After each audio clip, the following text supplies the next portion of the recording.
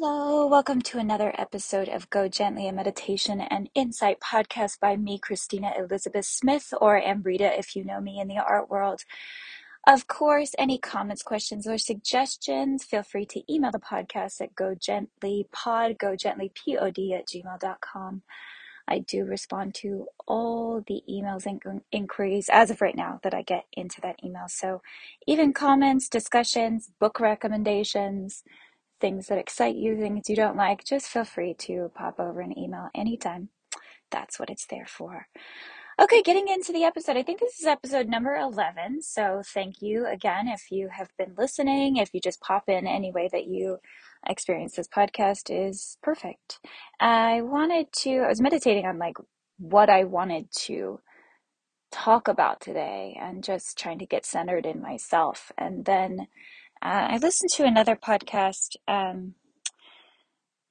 that's talking a lot about Carl Jung, and I think most of the people listening to this podcast are familiar with Carl Jung and all of his dream analysis and just the magic that he brought into this world. But what I didn't know about Carl Jung was he wrote a book called The Red Book, which I'm really excited to read. If anyone has a copy of it, I will read it in a week and then talk about it on the podcast. So let me know about that. But he wrote this book called The Red Book that he kept secret from most people. It was like locked up in a safe. And other than a couple of his really close friends or colleagues, he never told them about the Red Book. And the Red Book essentially is Carl Jung was essentially a mystic. He had a lot of magical ideas of the world that came out through a lot of his dream analysis and a lot of his own experiences. And so he wrote this book called The Red Book, which was sort of experiences of his magic, his synchronicity. And I use the term magic really loosely here, but it was pretty much what he felt like existed in the world in this sort of invisible dimension around us, but that he felt like he couldn't put out in the world because it would discredit all of the experience he had in the medical world. And I got thinking about that, and I was like, man, how many other genius things are out there, and how many other genius parts of us are we hiding from the world?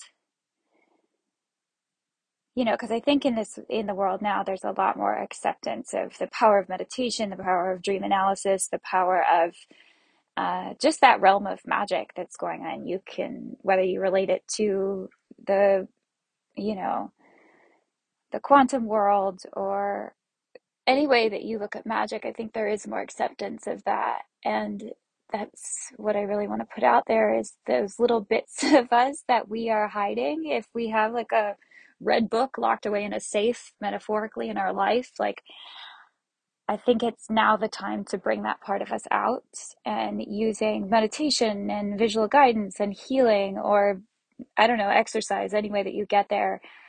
I think now is the time. I think now is really the time to take those things that we keep hidden away and we share them. There's so many opportunities now, which I think can get really overwhelming with, TikTok, with online platforms, with blogs, with YouTube.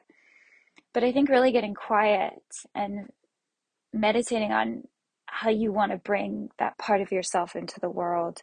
I really think that now is the time. You don't need to, like Carl Jung, wait until you die to have all the facets of yourself come out into the open. And again, I think if you're listening to this podcast, you're already leaning in that direction anyway. I just wanted to put this episode out. It's just a gentle reminder that, like I said, now is the time to kind of unearth those parts of yourself that feel mysterious, to shine a light on any part where you feel shame. I mean, I even think about, the younger version of me, and how I was an extremely sensitive kid and felt everything around me. And I thought that was meaning that there was something wrong with me. And as I got older, I was like, well, I want to alchemize this. I want to find a way that this contributes to how I exist in the world, not turn it into shame. And I had to do a lot of work around that. And I still do the work around that of just how I feel the world. You know, I can walk in a room and feel somebody upset in my body. And so it's learning how to use that and realize that that's just part of my gifts, and part of the reason that I know how to heal, part of the reason I love making art, part of the reason I feel like art comes through me as a channel. And had I just perpetuated that shame, I would have shut down those senses even more. But instead, I, was lucky enough to nurture them into becoming an artist in my life and putting things like this out there. So again, it's sometimes what's hidden in our shadow is also our gift. So just taking some time this week or whenever to sit quietly and ask yourself, what are the things that you keep hidden, that you have shame around? And how can you find those communities that support them, that talk about them, that help you to feel freer in this world? Because again, my mission is always making people feel as free and liberated as possible. So I just want to close. This is a really short podcast today. I'm not going to do a journey today. Again, if you need journeys, feel free to reach out. I can always record them. You can listen to them sort of as hypnosis as you're going to sleep. That's always an option. If you want a journey, just go back and visit one of the other ones. A really good one would be the ancestral journey I did a couple episodes ago. And just sink into those. But really just get quiet this week and journal, free write. Maybe go on a run and ask yourself, what are you hiding? I think it's time to stop hiding that. I just want to end from a quote from, again, Reflections on the Art of Living, a Joseph Campbell companion. I love this book so much. I also posted this on my Instagram today. Feel free to follow either of my Instagrams, Christina Elizabeth Smith or Amrita Art. Amrita is spelled Amrta Art. Both of those are my Instagrams. But I posted this quote that the great problem is bringing life back into the wasteland where people live inauthentically.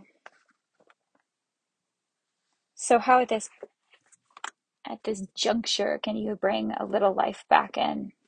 Just breathing into any part that feels stuck, any part that feels limited or shameful, because I think we're always trying to realize how inherently powerful we really are. And in order to get there, sometimes you get uncomfortable, but it's really time to unearth all of that, bring it out into the world. Again, that nobody can bring into the world what you can. So sit with it. Let me know your thoughts. Let me know if you need help or journeys. And just remember, everything is already inside of you. There are no gurus that know better than you, no one in your life that knows better than you or your body. It knows what it needs. So deeply trust, get quiet, take some time to be by yourself this week. And as always, go gently.